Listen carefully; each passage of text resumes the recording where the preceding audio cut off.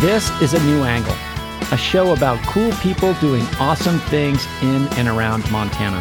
I'm your host, Justin Angle. This show is supported by First Security Bank, Blackfoot Communications, and the University of Montana College of Business. Hey folks, welcome back, and thanks for tuning in. Today I am speaking with Lori and Robert Bryon, two physicians from Hardin, Montana, and lead authors of the Climate Change and Human Health in Montana report.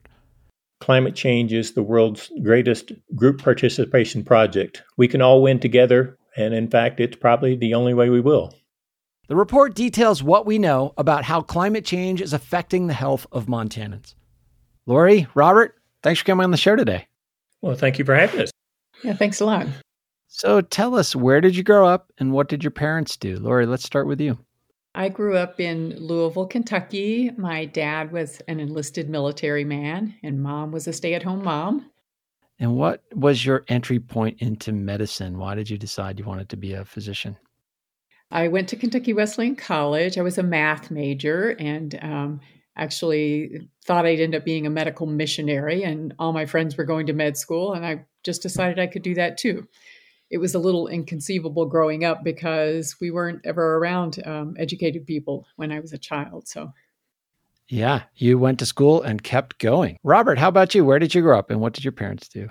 Well, I grew up in eastern Kentucky, not Appalachia, but the foothills of Appalachia. And actually, my father was a physician, one of the last of the country doctors. There was no hospital nearby, and so when the county sheriff got between two people in a domestic violence case and got shot, he ended up on our front lawn.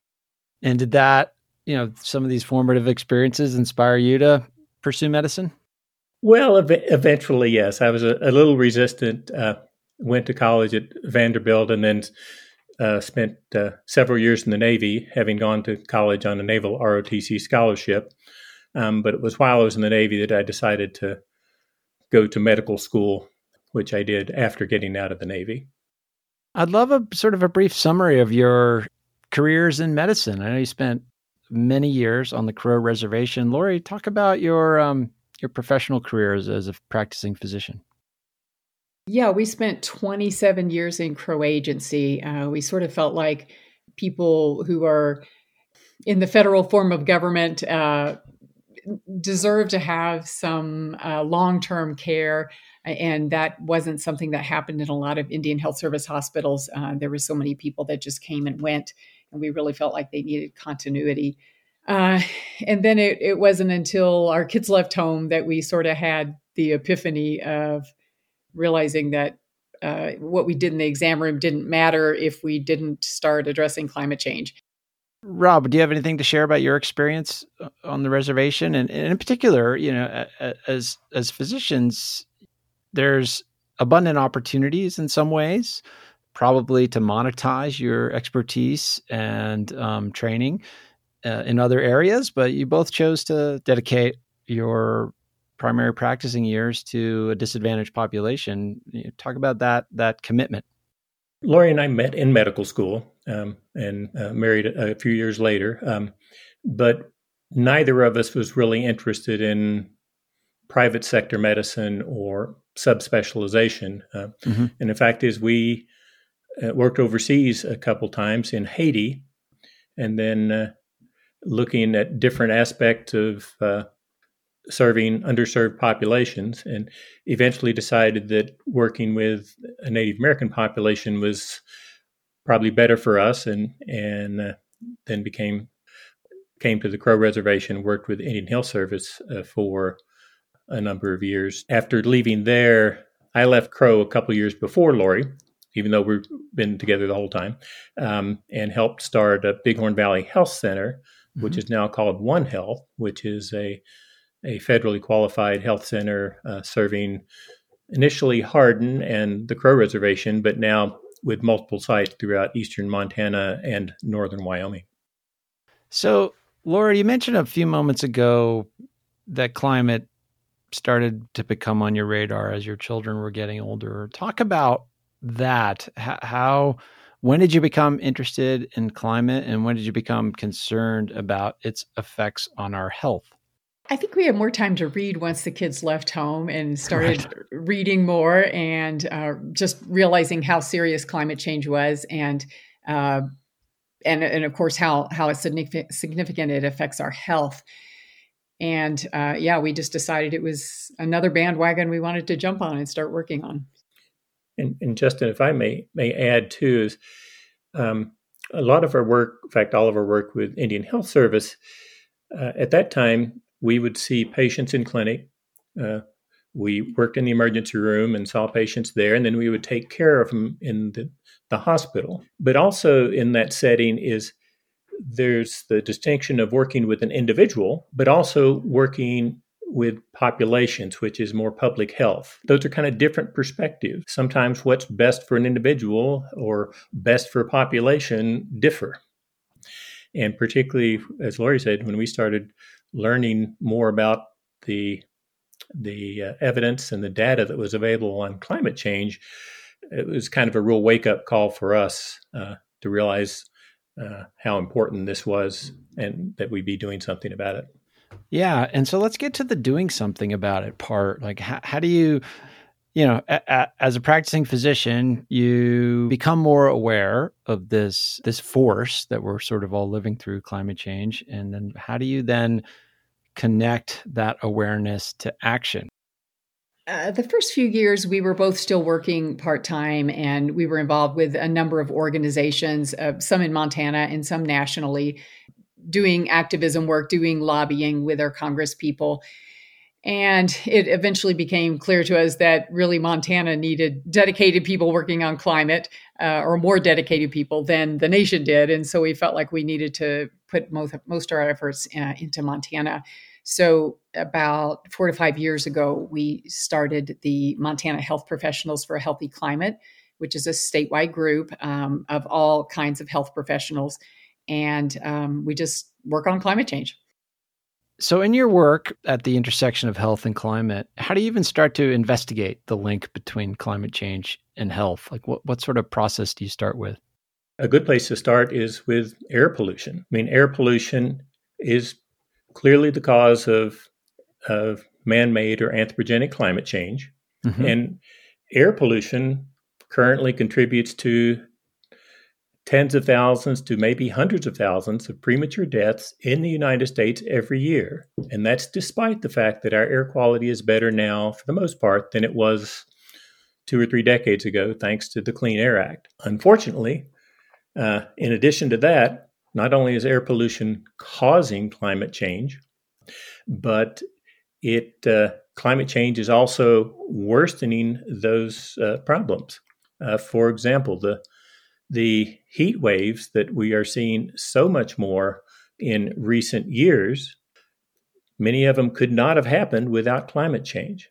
And heat is the number one cause of climate-related death or weather-related death in the United States and maybe globally.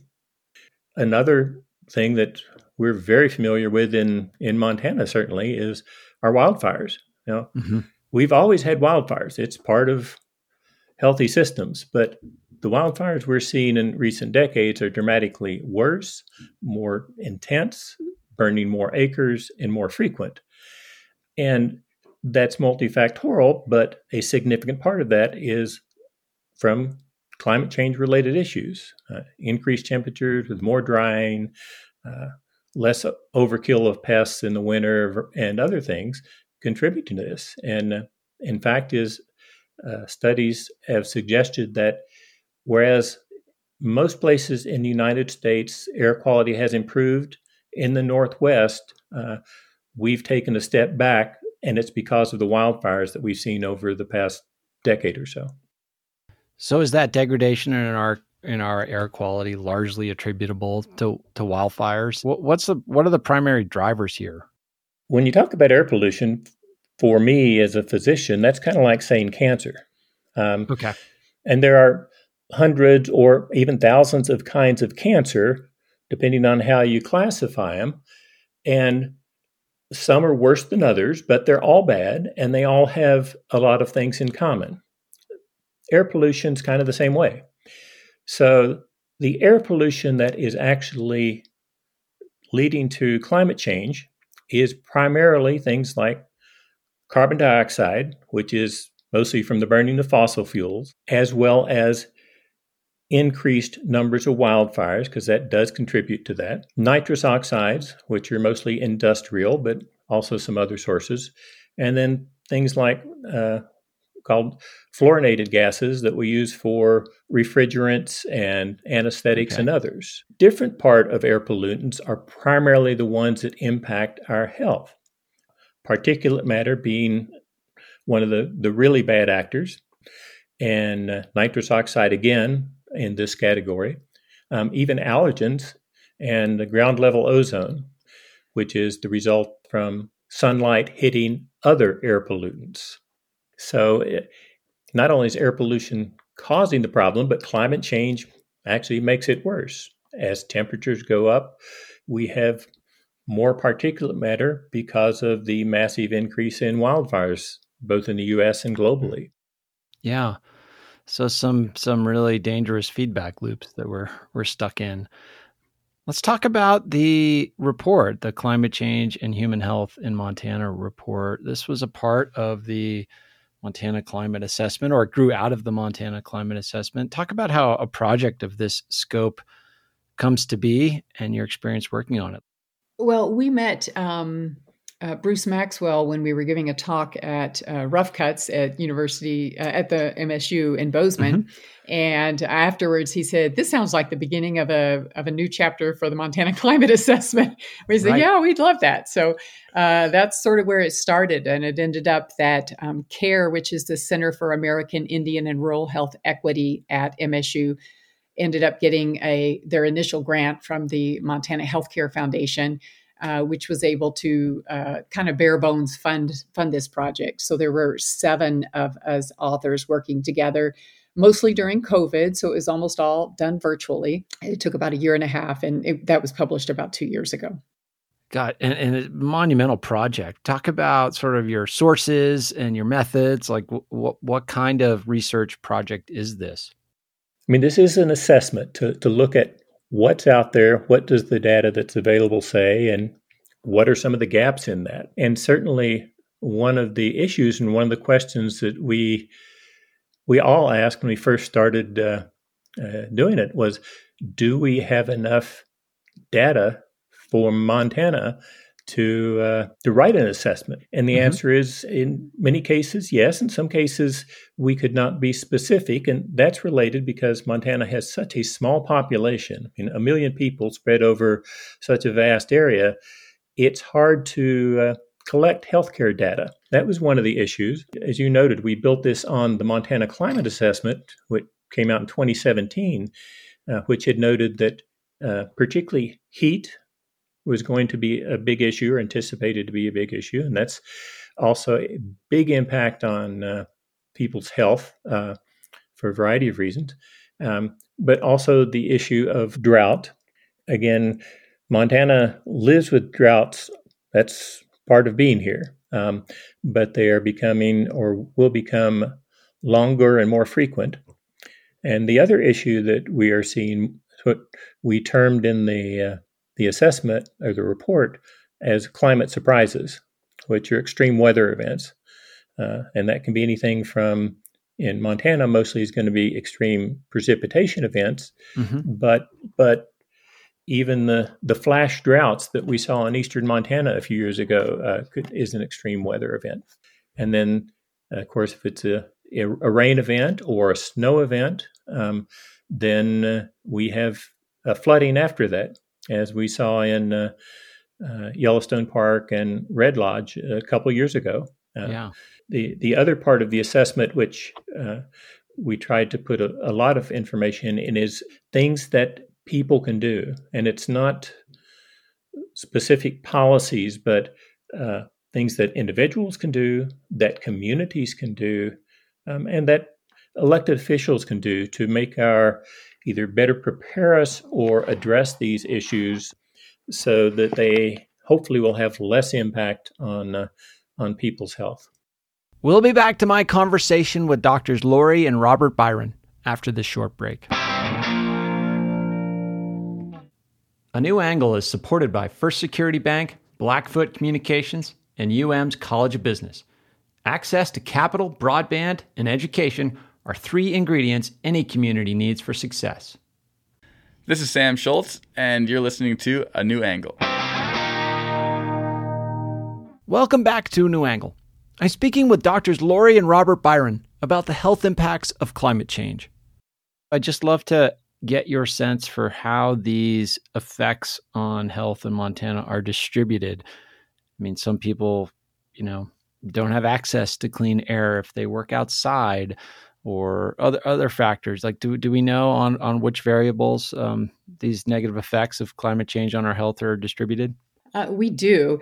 And nationally and internationally, there are subsections that are always more at risk. And those include women, especially pregnant women and children, the elderly, people who already have disabilities or chronic medical problems, people who live on the coast, which of course doesn't affect us in Montana, indigenous populations. But another group is people who are what we call primary care workers. They're in forestry or fishing or ag or even rec tourism in Montana because they're just exposed to the elements more.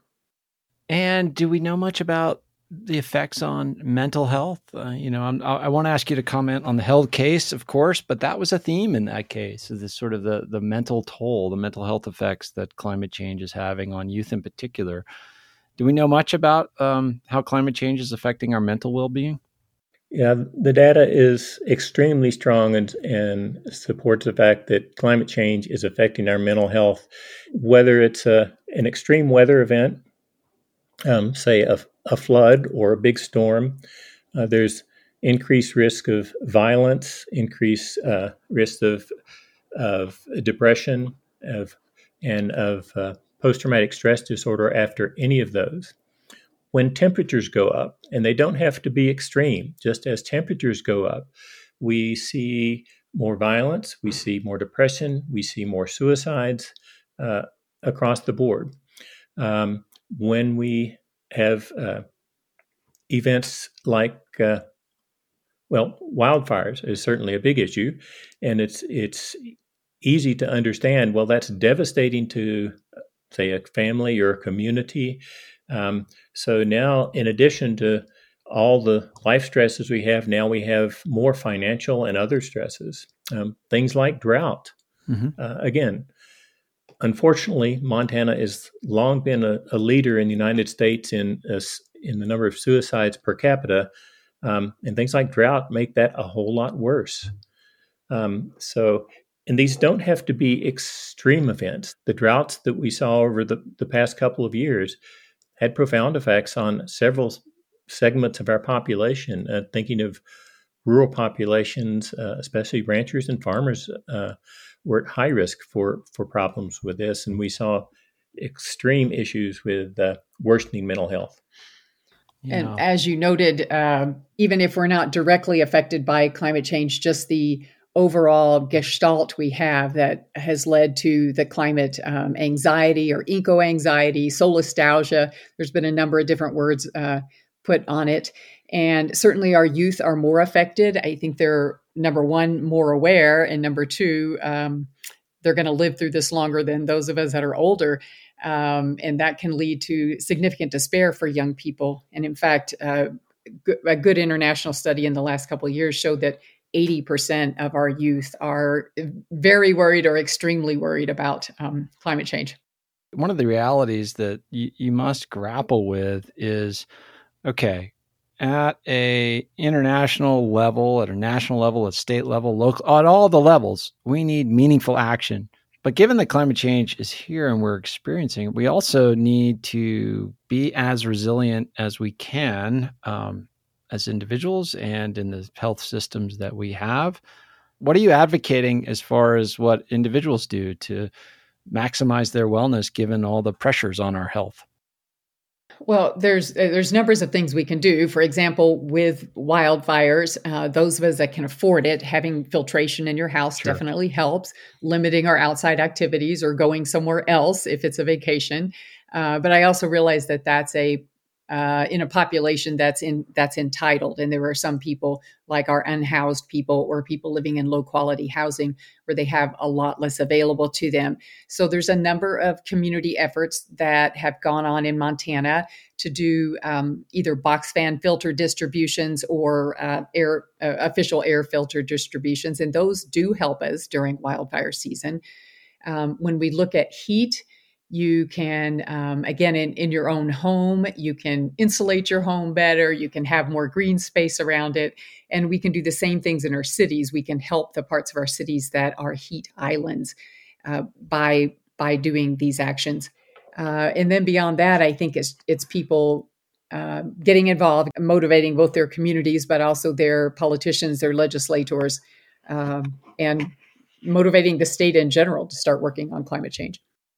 At the level of how our health systems are organized, are there any solutions or any ways we could engineer our health system to better address the effects of climate? Our healthcare system, regardless of what segment of it is, we are supposed to be helping patients. Unfortunately, the healthcare system contributes about 8 to 9% of U.S. greenhouse gas emissions. Wow. So there's certainly a big effort in hospitals and clinics and systems across both the U.S. and the world to try and address that. The other aspect is the idea that outside of the clinics or outside of the hospital or helping to prevent people from needing to come to the hospital, and working with organizations at the community level to help improve whether it's air quality or help families, say, better insulate a home, which saves them money in the long run, also improves air quality in the home. So things like that can make quite a difference. And there is an effort in many of our communities across Montana by healthcare organizations to address this. But we need to do a lot more. And there's a lot more that can be done. Our health departments in Montana are starting to get involved in this. They are, again, looking at the things they can do, both with air quality, with helping people with the extreme heat issues. So they are becoming more involved. And traditionally, it's been the health departments that have, again, done the big picture kind of things. But more and more, we're finding that other healthcare providers are wanting to get involved in this kind of action too. When we think about climate advocacy, the role of the healthcare system and the role of healthcare providers is not one that immediately comes to mind, but you all kind of occupy this intimate space with your patients. How does that give you a unique influence on helping people navigate these effects of climate change? I think we more and more are finding that healthcare providers are speaking out more. They are talking to their patients about it. They may not mention climate change, but they might mention the extreme heat and what can be done to protect themselves from it. And sometimes drawing the links between climate change and whatever the particular health problem is that they're educating on. We find more physicians and nurses are willing to put information in the offices, and that's something we're working on, an education campaign to do just that. I'll also add in that it's only just now that being able to talk with patients about climate change is being introduced into the curriculum of a lot of the training of a lot of our healthcare professionals. Oh. That's not something most current healthcare professionals have been trained in. So that's a big gap that's trying to be addressed as well. We think of it as being similar to smoking back in the 1960s, right. And it was not being talked about. But now, no healthcare professional would dream of having patients with certain conditions or just in general and not talk to them about smoking and the risks that has. We think that's where air pollution and climate change need to occupy that same level because the risks are comparable. Yeah, it makes me think that, our health system's gotten pretty good at like fixing acute problems, but we are, we need to improve at understanding these effects of if they're lifestyle disease or lifelong exposures to air pollution or whatever that is, as practicing physicians for so long, what's your view of that and how, we're sort of trying to improve our capacity to address these, the way factors affect us over a lifetime? We agree with you very much, and that in the past we have dealt with just the immediate problem, and we're both learning more, but also trying to do a better job of. It's not a one-time thing; it's a cumulative effect of many different things. We in the healthcare sector need to do a better job of not scaring people, but one, making them aware, but also helping them learn what the answers are or what are alternatives, healthy alternatives to address some of these issues. Well, we do see when we teach the medical students every year that they are more and more exposed to things that we never even had available when we were in medical school, like the social determinants of health. And they are very aware of these things, also very aware of climate change. In our remaining time, you've mentioned some of the work you do, but let's mention your organization, specifically Montana Health Professionals for a Healthy Climate. Talk about that organization, your mission, and how folks could learn more about it. We shorten it to Montana HPHC.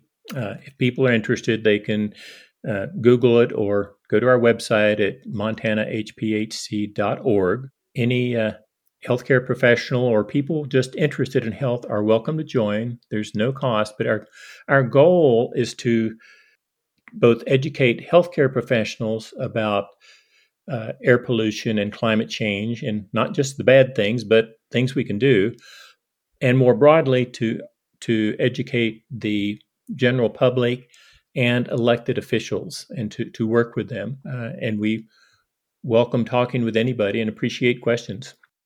Super. Well, Lori, Rob, it's been a pleasure getting to know more about you and your work, this important work. Thank you for this work, and thanks for spending some time talking with us about it today. Thank you for the opportunity. And we close a lot of our presentations with the idea that climate change is the world's greatest group participation project. We can all win together, and in fact, it's probably the only way we will.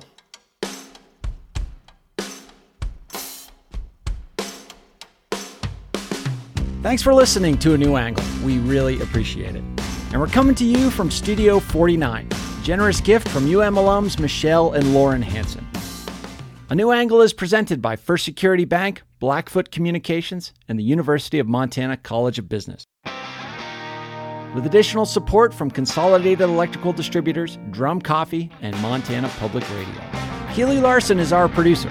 Ella Hall is our production assistant. VTO, Jeff Ament, and John Wicks made our music, and Jeff Meese is our master of all things sound. Thanks a lot, and see you next time.